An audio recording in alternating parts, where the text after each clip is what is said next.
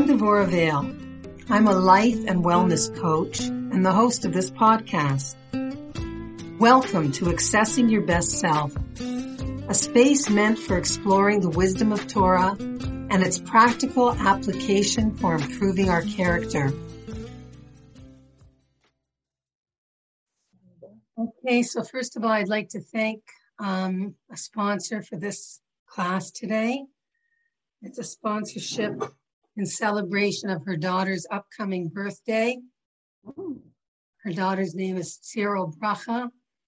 So I want to wish Cyril Bracha a blessing that all of her prayers should be answered, Latova, and that she should have the best year of her, one of the best years of her life this year, and that all of her wishes should come true. And we'll come from a wonderful family. So happy birthday, Cyril Bracha. So we're continuing with our class that we're looking at the subject of suffering, something that I'm sure we're all familiar with on some level, because as the Talmud says, even if you put on your shirt backwards or stub your toe, that's a form of suffering. Because ideally, everything's supposed to go perfectly in this world. And when it doesn't, we have to ask ourselves why it isn't. And we talked about one reason for suffering last week. But before we begin with the second reason and maybe a little bit of a review of the first, I want to quote to you from a book that's considered a foundational classic book called the Mesilas Yesharim, or in English it's called The Path of the Just. It's written by Rabbi Moshe Chaim Luzzatto, who came from Italy. Very, very interesting personality. Share a little bit with you about him because it's really amazing. But he was actually excommunicated from the Jewish community in his day because of his writings or whatever, some things that rumors that went around about him. But of course, today, everybody studies his work. It's one of the most popular things to study in yeshivas. And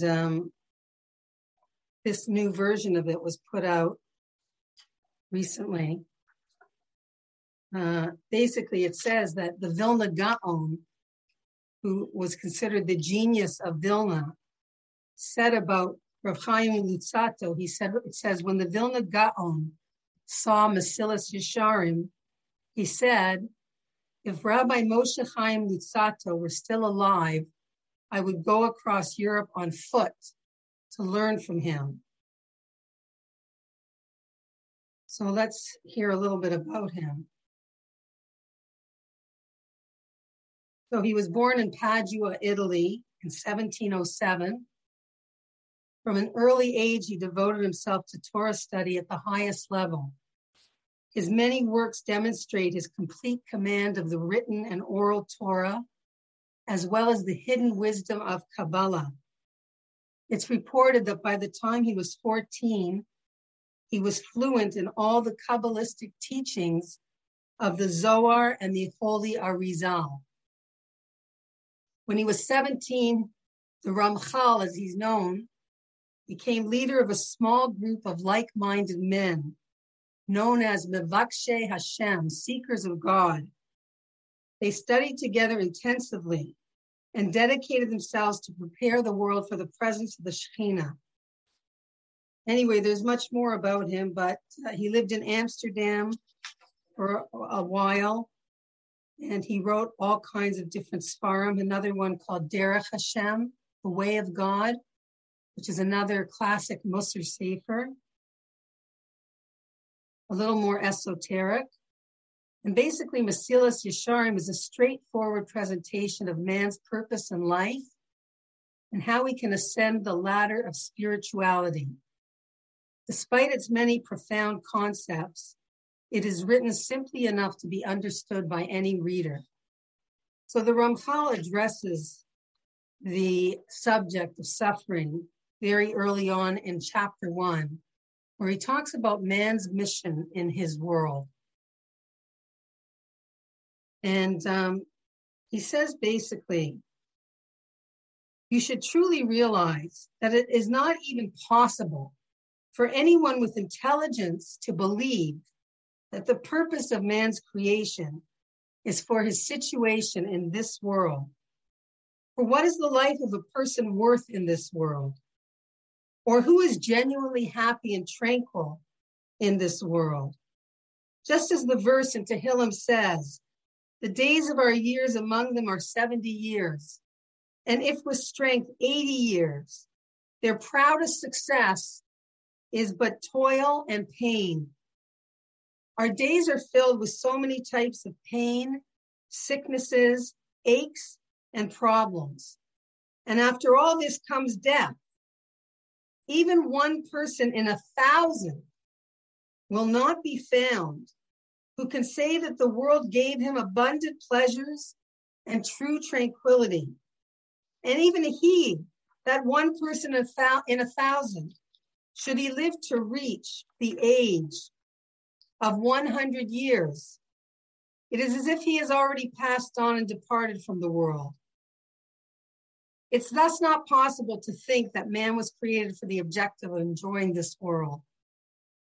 The second logical argument that he brings forth, he says, and not only that, but if the purpose of man's creation was for the sake of his situation in this world, then there would have been no need for such a distinguished and elevated soul to have been blown into him. A soul that would be greater than even the angels themselves, certainly since it finds no contentment in all the pleasures of the world.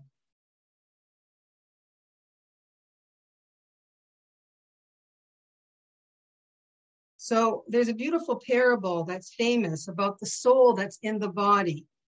A parable to explain why the soul is unsatisfied with all of man's toil. To what is this matter of the body and soul comparable? To a simple villager who married the daughter of a king. Even if he brings her all the things available to him in the world, they are worthless to her, since she is the daughter of a king and is accustomed to the luxuries of royalty. So it is with the soul. If you in your body bring it all the pleasures of the physical world, they are nothing to it. Why? Because the soul is from the upper spiritual realms and is not satisfied with mere physical pleasures. Similarly, our sages of blessed memory said, against your will you are formed, and against your will you are born. The soul must be compelled to enter the body, because the soul does not like this world at all. To the contrary, it despises it. Beautiful song by A.B. Rotenberg. If you want to Google it on Spotify, maybe some of you are familiar with it. It brings me to tears. Baruch Hashem, I play piano. So it's called Neshamala, written by A.B. Rotenberg, actually from Toronto, who has a lot of songs. I think they're called Journeys. A lot of different, I hear he's coming out with a new one after many, many years. But basically, it's the story of the soul coming into the body and how much it resists and does not want to come down into this world, this physical material world, where just like the king's daughter, there's nothing here that can satisfy it. If you give it all the pleasures of the physical world, the material world, it gets nothing from it. Okay? So basically, I'll read you a little bit of the song. I'd love to sing it to you, but my voice ain't too good this morning. But you can listen to it. It's really beautiful.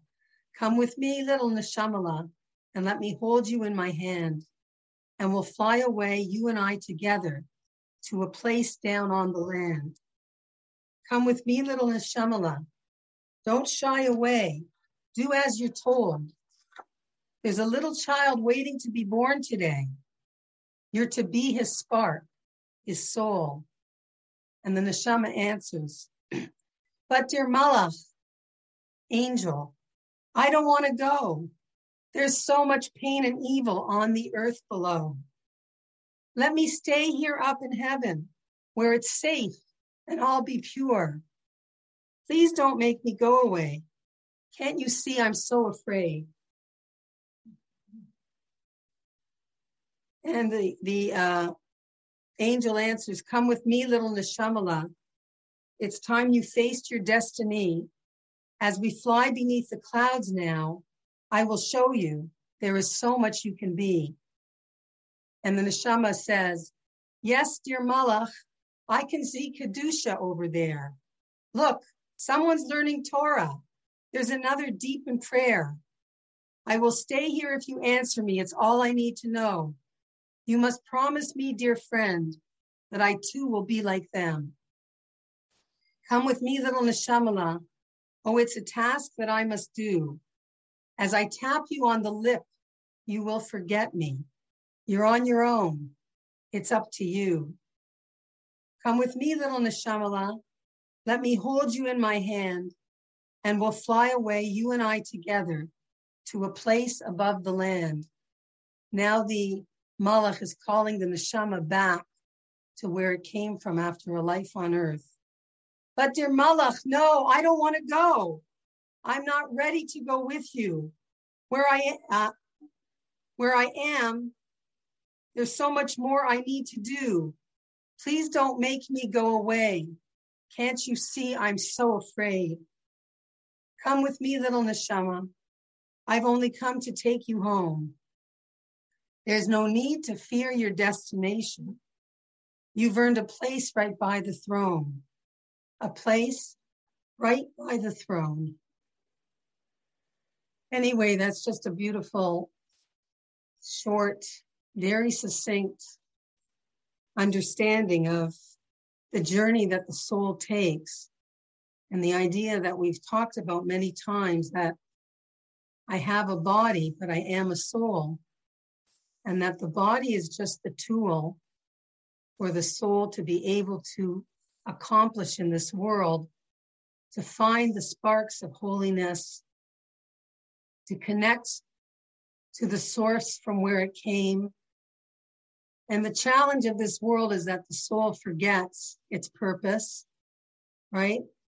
The Malach taps him on the lip and he forgets all that he knew. And the challenge of this world is for us to remember and to constantly remind ourselves that our bodies are finite and temporary, and that our neshamas are eternal and infinite, and literally a piece of God that we carry within us. And there's always a struggle between the two. There's always a struggle between the body and the soul. There's an idea that the body and the soul, the fact that they're even together, is a miraculous thing. When we come out of the bathroom and we say the bathroom bracha, the last part of that bracha is Rofecho basar umafli la'asot, that you are the doctor, the healer of the body, of all bodies, umafli la'asot, and you do wonders. And the idea that God does wonders is referring to the fact that the body and the soul stay together. Because the natural desire is that the body just wants to go back to the earth. It just wants to give in completely to its physical self, that earthy part of us. And the neshama just wants to get out of that body and fly back to its maker, fly back to where it came from, right? Everything is attracted to its source. And the fact that, and it says that the only reason that a person stays alive in our present form in this world is because Hashem is constantly willing your body and soul to stay together. Death is basically the moment when God allows them to release, when God stops willing it, this miracle that these two opposing forces are together. And if for one moment, so to speak, God stops willing it, the body will naturally want to go to the earth and the soul will want to fly back. to its maker. And that's really what death is, right? But as long as our bodies and souls are together in this world, it means that God is expecting us to accomplish and constantly work on our ability to keep our minds clear, to see the world through our spiritual eyes, not just in a very physical and mundane way, and to constantly try to raise ourselves up so that we actually infuse this very physical and gross, so to speak, body with Kedusha, with holiness, right? What is holiness? Holiness, the Kadesh, Kadosh, it means to be separate. Just for your information, to be separate, to separate yourself, so to speak, from those things that can drag us down, can make us lose our purpose and our mission in this world, and to constantly be trying to elevate our souls through our bodies, right? We do this by the mundane act of eating, right? Instead of just eating like every single animal on the earth does, if we make a bracha and connect it to Hashem before we put the food in our mouth, we've now made the food holy and we satisfied the needs of the soul. We strengthen that soul muscle, that spiritual muscle that needs nourishment and nurturance to the same degree that we pay attention to our bodies, if not more, right? We live in a world where the body gets a lot of attention. And so it should. It's the temple of the soul. But if it's to the exclusion of the soul, then a person will never find any kind of depth of fulfillment in this world because the soul doesn't get anything much from it. Okay, so that was the Ramchal. Now going back to last week's class a little bit, he speaks about Rabbi Buxbaum in his book. Oh, I just wanted to mention something else that he says. He talks about spiritual acrophobia. What's spiritual acrophobia? Well, acrophobia is a fear of heights. And it's very common, you know, especially as we get older. I remember years ago, I think my kids were very little and we were on a cable car in Banff. And my husband didn't even know that he had acrophobia. But all of a sudden, in the middle of the cable car ride, he started freaking out and like saying, I can't believe this, but I'm terrified, you know, and he was hanging on to the side of the cable car and he couldn't wait for it to stop and to end. And that's when he discovered that he had acrophobia.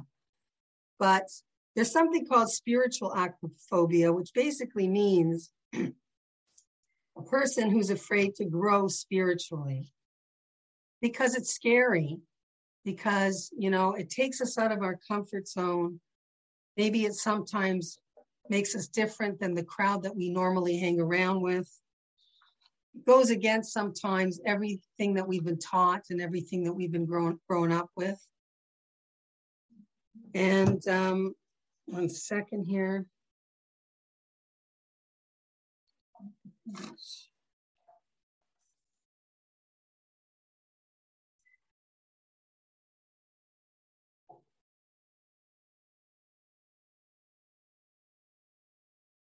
Many people have a fear of climbing too high on the ladder of personal growth for fear of failure or falling, or because they don't believe they can do it. Like the common acrophobe, they are fine as long as they have the lower rungs of the ladder to hold on to. But the moment that they think about what it will take to get to the top, the entire world starts to spin. So the Kabbalists teach us that Jacob's ladder is a metaphor, right? The dream of the ladder is the metaphor for the soul that is climbing to reach higher. But again, it's fearful. It creates fear for us to climb that ladder.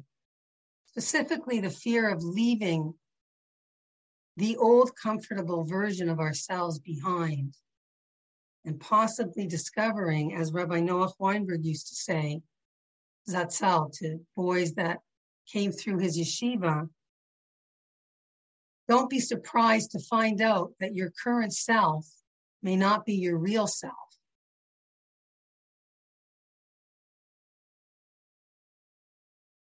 So one of the ways that Hashem tries to bring us closer, we spoke about this month of Teves being a very dark month.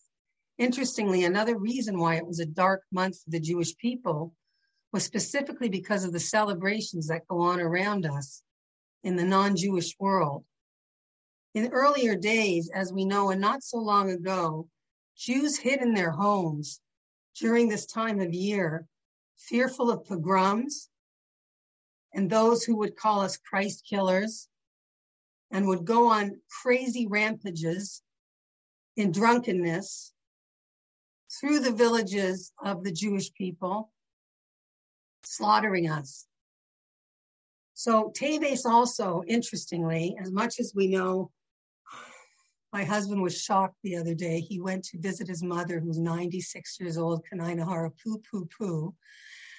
And she showed me a picture. She was wearing a nightgown with Christmas bulbs, all over her, that the caregiver had sweetly bought for her so she could be in the festive season. Now, he said it was ironic because she was also wearing her Hanukkah socks that they had bought her, and he's trying to explain to her that she doesn't celebrate this holiday. Like, she's only worked for them for years. And we don't do this. But, it fell on deaf ears. She couldn't understand how anybody could not. And anyway, listen, Baruch Hashem, we don't have to worry the way we used to. But again, another reason for the month of Teves being known to be such a sad, dark month is because of the history that this month had in celebration of their holiday and what it meant for the Jewish people. So we said that there's two categories of suffering. Actually, I'm going to add a third one here just at the end.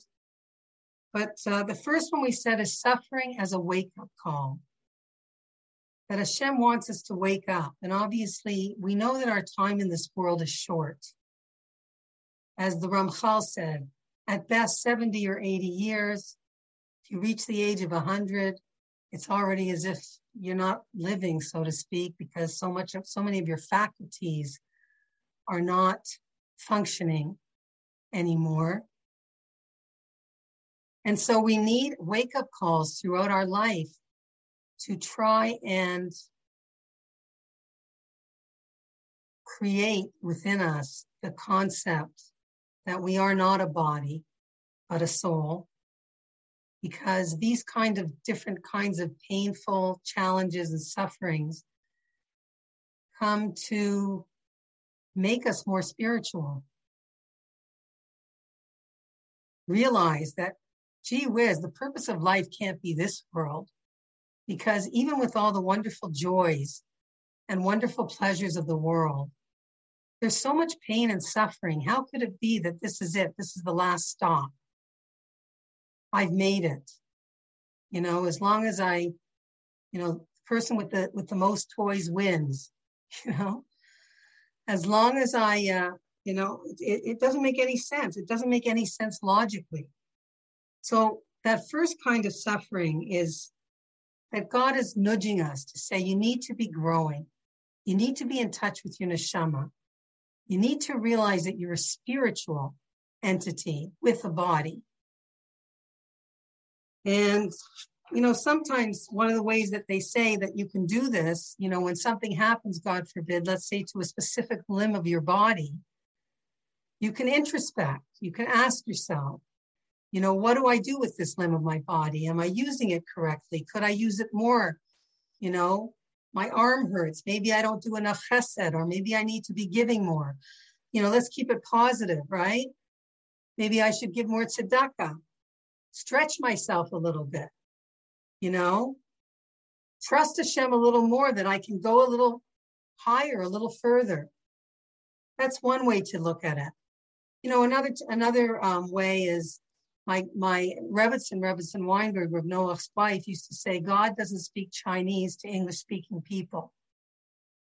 What she meant by that is that when God's giving you a nudge, he's trying to clearly communicate with you that there's something that you need to fix, that there's something that you need to introspect on and ask yourself, where am I going wrong? What could I do better? Now, the truth is we can't always know the answer to that. And we might never know the answer for why we have a certain limitation or a certain pain or suffering. But what I always say is it can't hurt to look to improve oneself, even if you got the answer wrong, right? Like, no, that's not why Hashem gave me that suffering. But as long as you're saying, listen, let me do something. Let me daven with more intention. Let me give a little more tzedakah. Let me try to look around and see what other people need. Let me be more careful with my mouth if I have canker sores all over them. Don't eat too much sugar either, but right? So even if you're not correct in why God sent you that, it can't hurt to use it as a motivation to grow your soul. Okay, so that's one of the reasons that we say that God gives it to us. We also said that pain deflates ego, that it allows us to make space for God, that God is trying to correct our character flaws, that suffering humbles while our belief in ourselves inflates. And sometimes God does this just to make us realize how dependent we are on him, right? When all of a sudden you can't do certain things, or you can't do the usual things because you're sick. It makes you realize how weak you really are, how dependent you are. Even let's say your shoulder's hurting you and you can't get dressed by yourself in the morning. So, it's human nature that we ignore things. We ignore God when things are going well. I once told this story about the guy who was locked out on the roof of the office building. You remember that one? And he doesn't know how to get back in, and he's up on the top of a very high building in Manhattan, let's say. And there are people walking around on the street below, and he wants to get their attention so somebody will come up and, tell them there's a guy stuck on the roof. So he starts emptying his pockets and throwing down change and then bills. And nobody looks up because they're all so busy collecting the change and the bills. And, he's out of money. And now he's really desperate. We'll say it was December and freezing outside. No coat. He'd come out for a smoke. So he's looking around and he sees, some rocks on the roof and some old office furniture that's been put up there for storage. And he starts throwing those things down. And of course, it doesn't take long, literally a second, for people to look up to say, what the heck is going on up there? So unfortunately, that is the human condition, that when things are going well, we barely give God a glance. But when things start to go awry, not the way we want, and we're faced with challenges and questions about life itself, then we start looking up. There's no atheist in a foxhole. My husband always used to say, he does great funerals. I know it sounds crazy. My husband's a shul rabbi, and of course he had to do a lot of them. But what he would say about funerals is he would say they're the best crowd to talk to, because everybody is so open, and is so ready to accept new ideas about this world and the next world, and the idea of being a soul. Whereas all year long and throughout people's lives, nobody really pays attention. Actually, at all the different life events, a birth, beginning of life, the end of life, and sometimes in between, those are the best audiences because there's a certain openness that people have in moments of tremendous joy or tremendous sorrow. By the way, I just want to say that it's a very Jewish idea too, that when we do experience tremendous joy, you know, when we have something that happens, right? Something that we would call a coincidence, or something that we really wanted and it came true, and we're on cloud nine. We're on cloud nine. We're really excited, right? So there's a Jewish idea that don't just allow those emotions to wane without putting it into something concrete. You're feeling tremendous gratitude. You're feeling tremendous joy because of something Hashem did for you. Give some tzedakah in that moment. Call somebody in that moment. Do a mitzvah. Say, I'm going to take on something new because forever I want to connect this mitzvah to this incredible moment that happened for me. You know, my son graduated Harvard and became the doctor he always wanted to be, even though he had learning disabilities his whole life. And we thought he was going to be a nothing and a nobody, right? So you're standing at his graduation and you're overflowing with gratitude. And nachas, of course. So don't just allow those feelings to overwhelm you and then not put them into something concrete so that you have created something forever. Not only for yourself, because perhaps you've made yourself bigger, you've used it. The same way we have to use suffering to grow, we also have to use the good fortune in our life to grow. God gives you extra money, you say, oh, now I'm going to give more to my favorite charity, right? Now I want to do more for people around me who don't have. So we want to take the good in our lives and also use it to grow. And the idea is that when we do that, and if we do that, God doesn't have the need to nudge us through the negative, through difficulties and challenges, ideally. Although we know that nobody gets through this life without, certain, pain and suffering, right?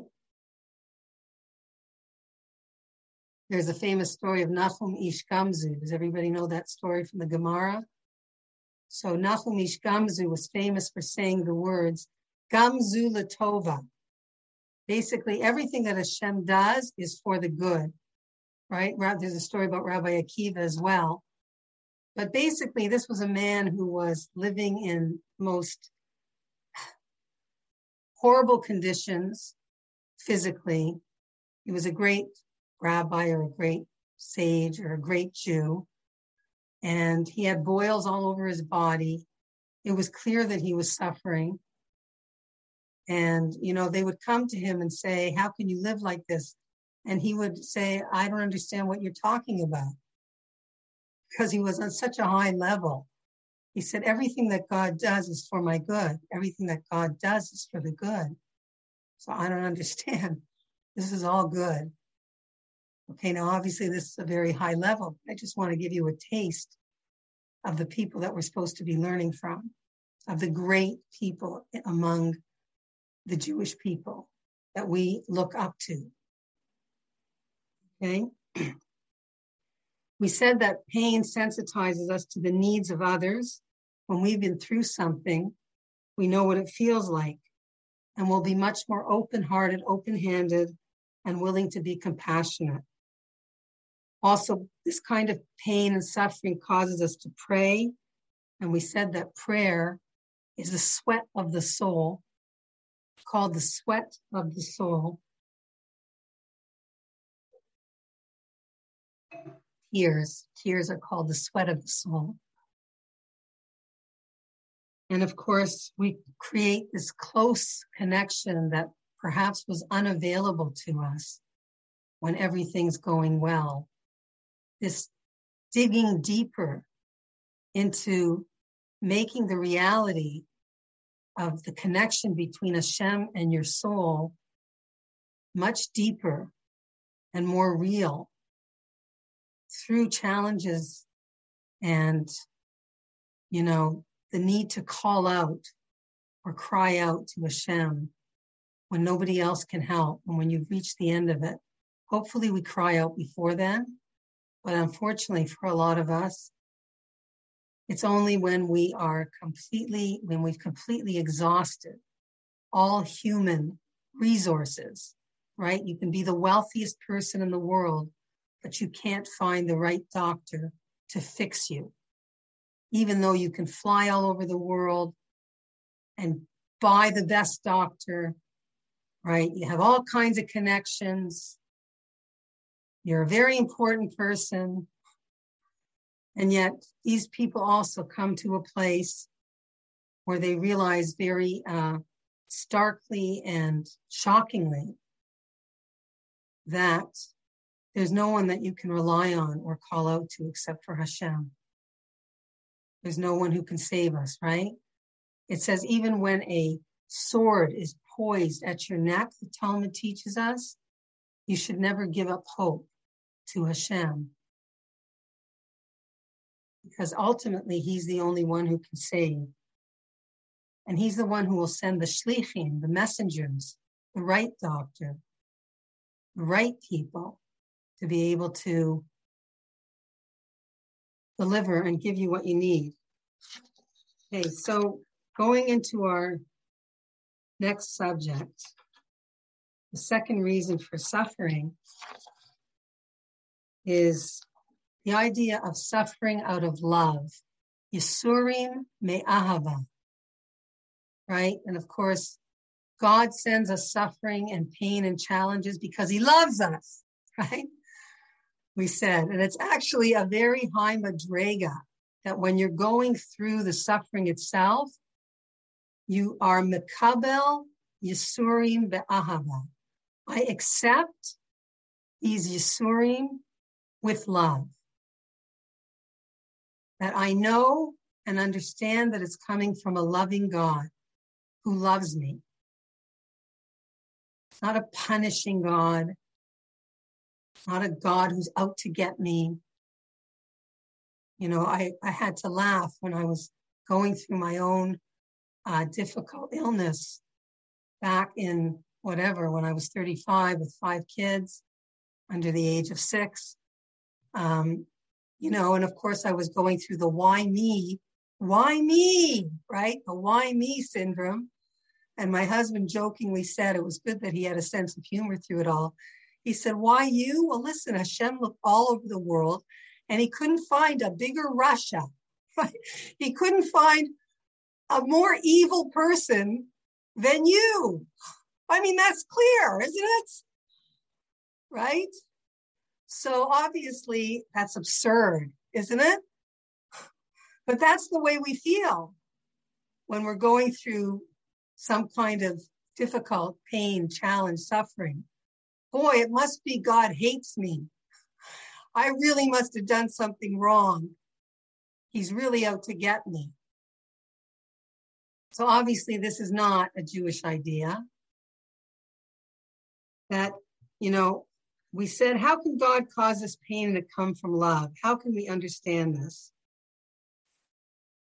So I think I spoke already a lot about it, the idea that the only way we can really understand it is to internalize in a very deep way that I am a soul, that I'm only here for a short time, that I have a tikkun, something that I came into this world to repair, and that Hashem wants me to reach the finish line.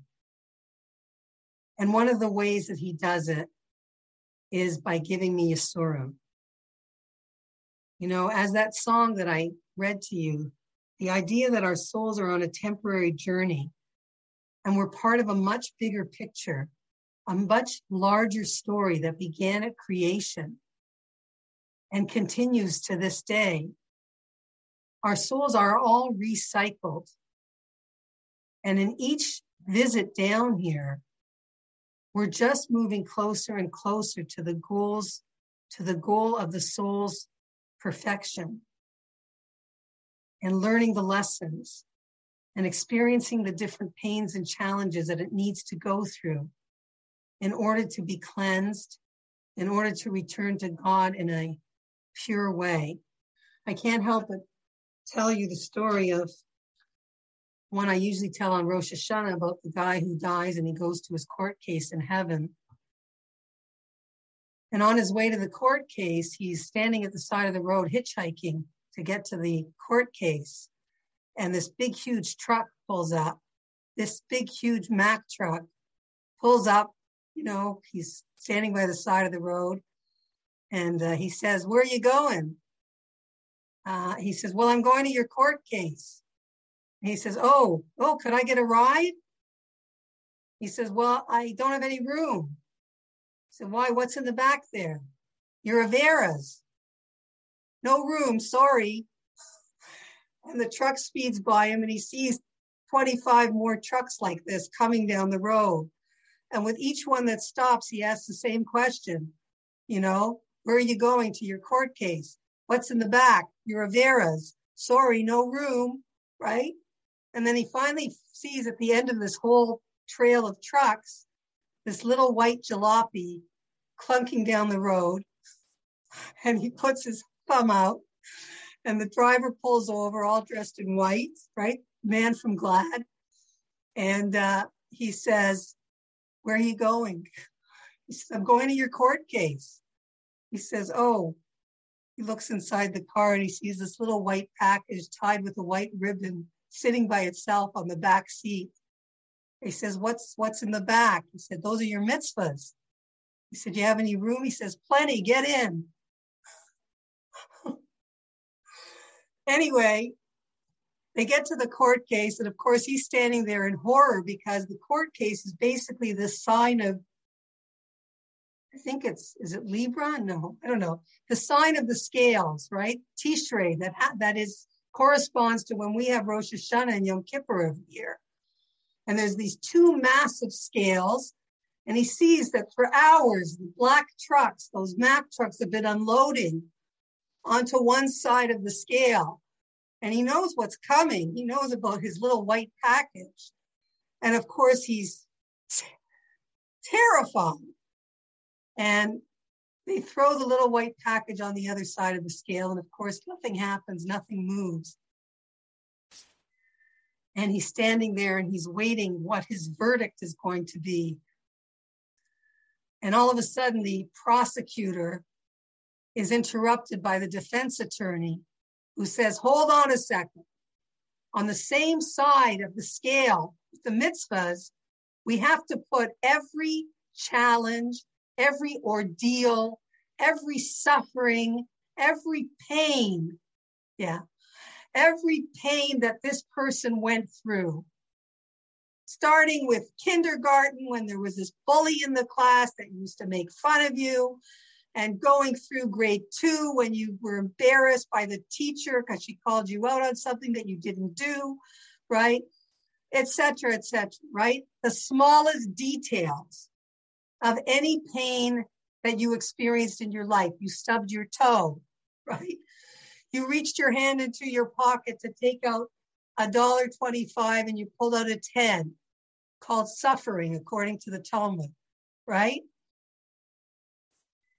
So what happens is they put all of the person's pain and suffering on the other side of the scale with the mitzvahs, and all of a sudden the scales are equally balanced, totally equally balanced. And the person is standing there and he looks up to God, who's very close by now. And he says, "God, why couldn't you have given me a few more Yisurim? Just a few more." Okay, I had to tell that. So again, we have to realize that we're a soul. And for some souls, 80 or 90 years is what they need to fulfill their mission in this world. And others can come down into this world for only a week, for only a day, for a year or a few years, because sometimes that's all that is needed to accomplish its mission. And sometimes, of course, that soul comes into the world for those people who are around them, in their families, to teach them certain lessons, to have them experience something that is not the usual, but to sensitize them and make them different kinds of people who will hopefully turn their lemons into lemonade and not become bitter throughout their lives. So sometimes these souls live for others who need to experience the loss, the pain, and the suffering that relates to their own mission and what they need to accomplish. Some souls are given healthy bodies and they're active with so much to accomplish. And others are disabled, but they have the powerful ability to open the hearts of the people who care for them and pray for them in a unique way. I have a family member who had a child who was born with every issue you could imagine. He was blind, he was deaf, he would never be able to walk. They were building an elevator in their house at the time that he was born.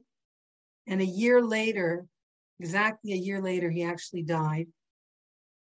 And this person who told the eulogy at her son's funeral, she said that a little girl from next door used to knock on the door all the time and say, "Can I play with Ellie?"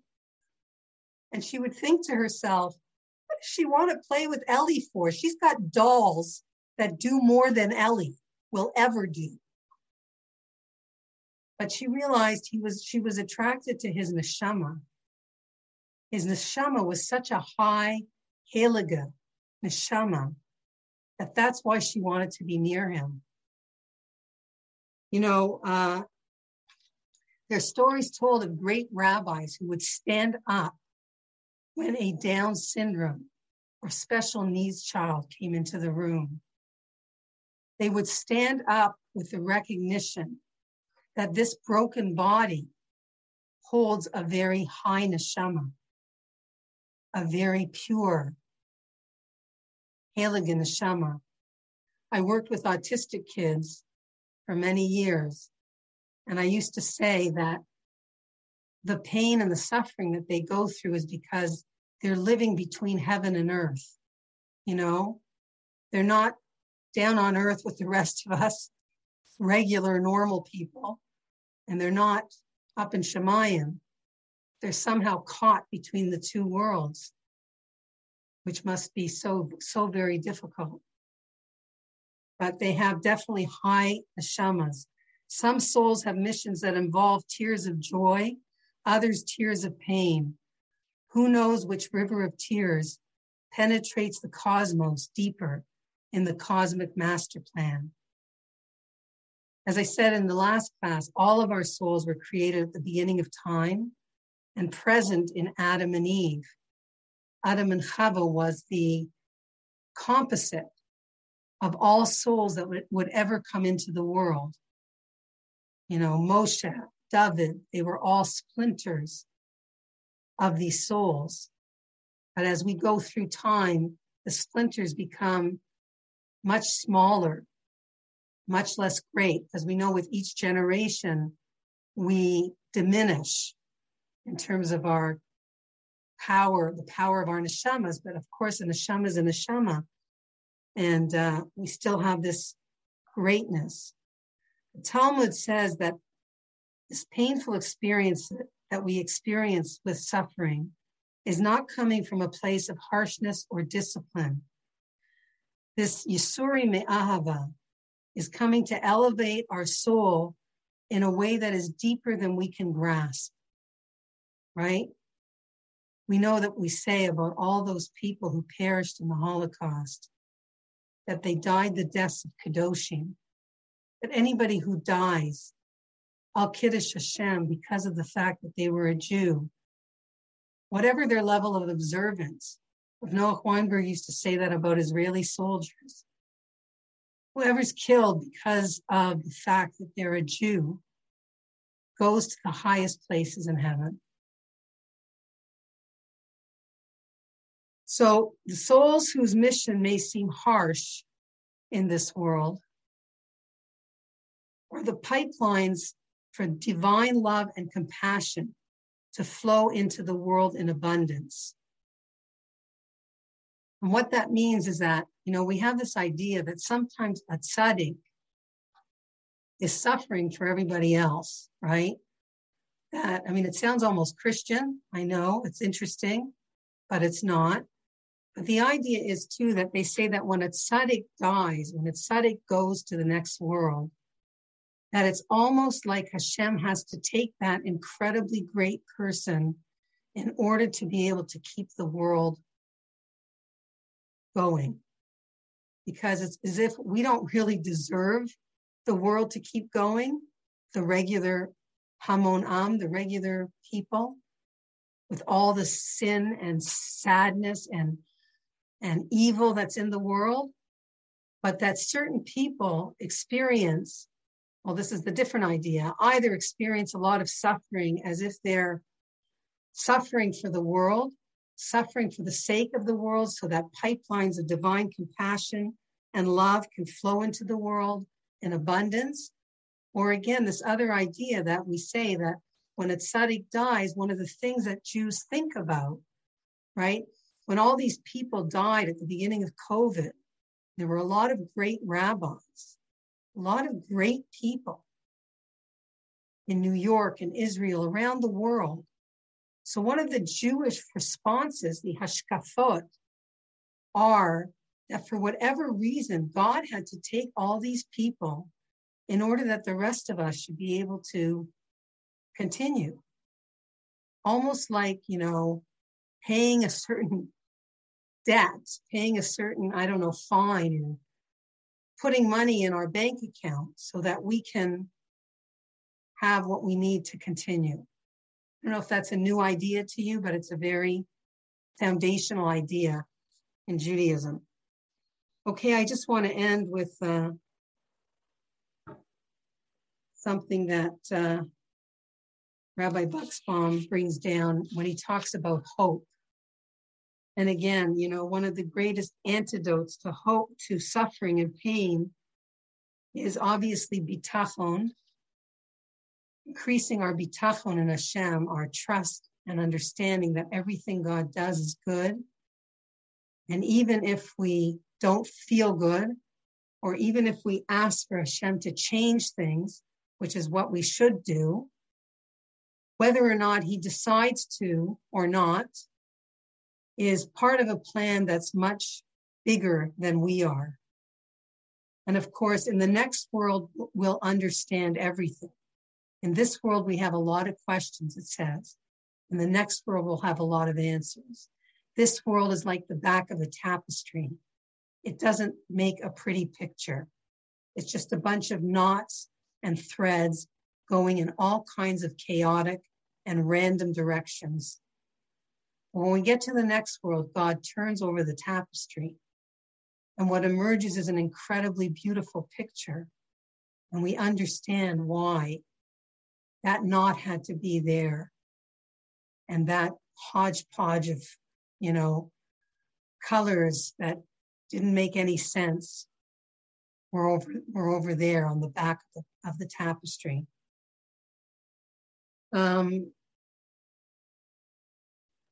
So basically, hope is a very Jewish idea that we always hope to Hashem. We always daven for Hashem to change things. As Avraham Avinu taught us, if there's 10 righteous people in Sodom, God, please spare everybody, right? We don't just accept suffering. We accept it when there's nothing more that we can do. But we also try to change this world and create heaven on earth. That's the Jewish response. We say, no, it shouldn't be like this. I should get every green light when I'm in a rush. I should have a perfect day every day. I shouldn't suffer at all. And the fact that there is any of this, we rail against it. And we cry out to Hashem because of it. But we also know that ultimately Hashem knows what he's doing. That's why he got the job. And we bow our heads. And this is what Rabbi Buxbaum writes at the end. He says, imagine all pain in this world is like the pain of childbirth. Though the pain is intense, the mother believes that each contraction is bringing the baby one step closer to taking his or her first breath. Though it feels like death, it's actually the beginning of life. And at any moment, that next strong contraction might be the one that will push the baby to the point of emerging in the light of the world.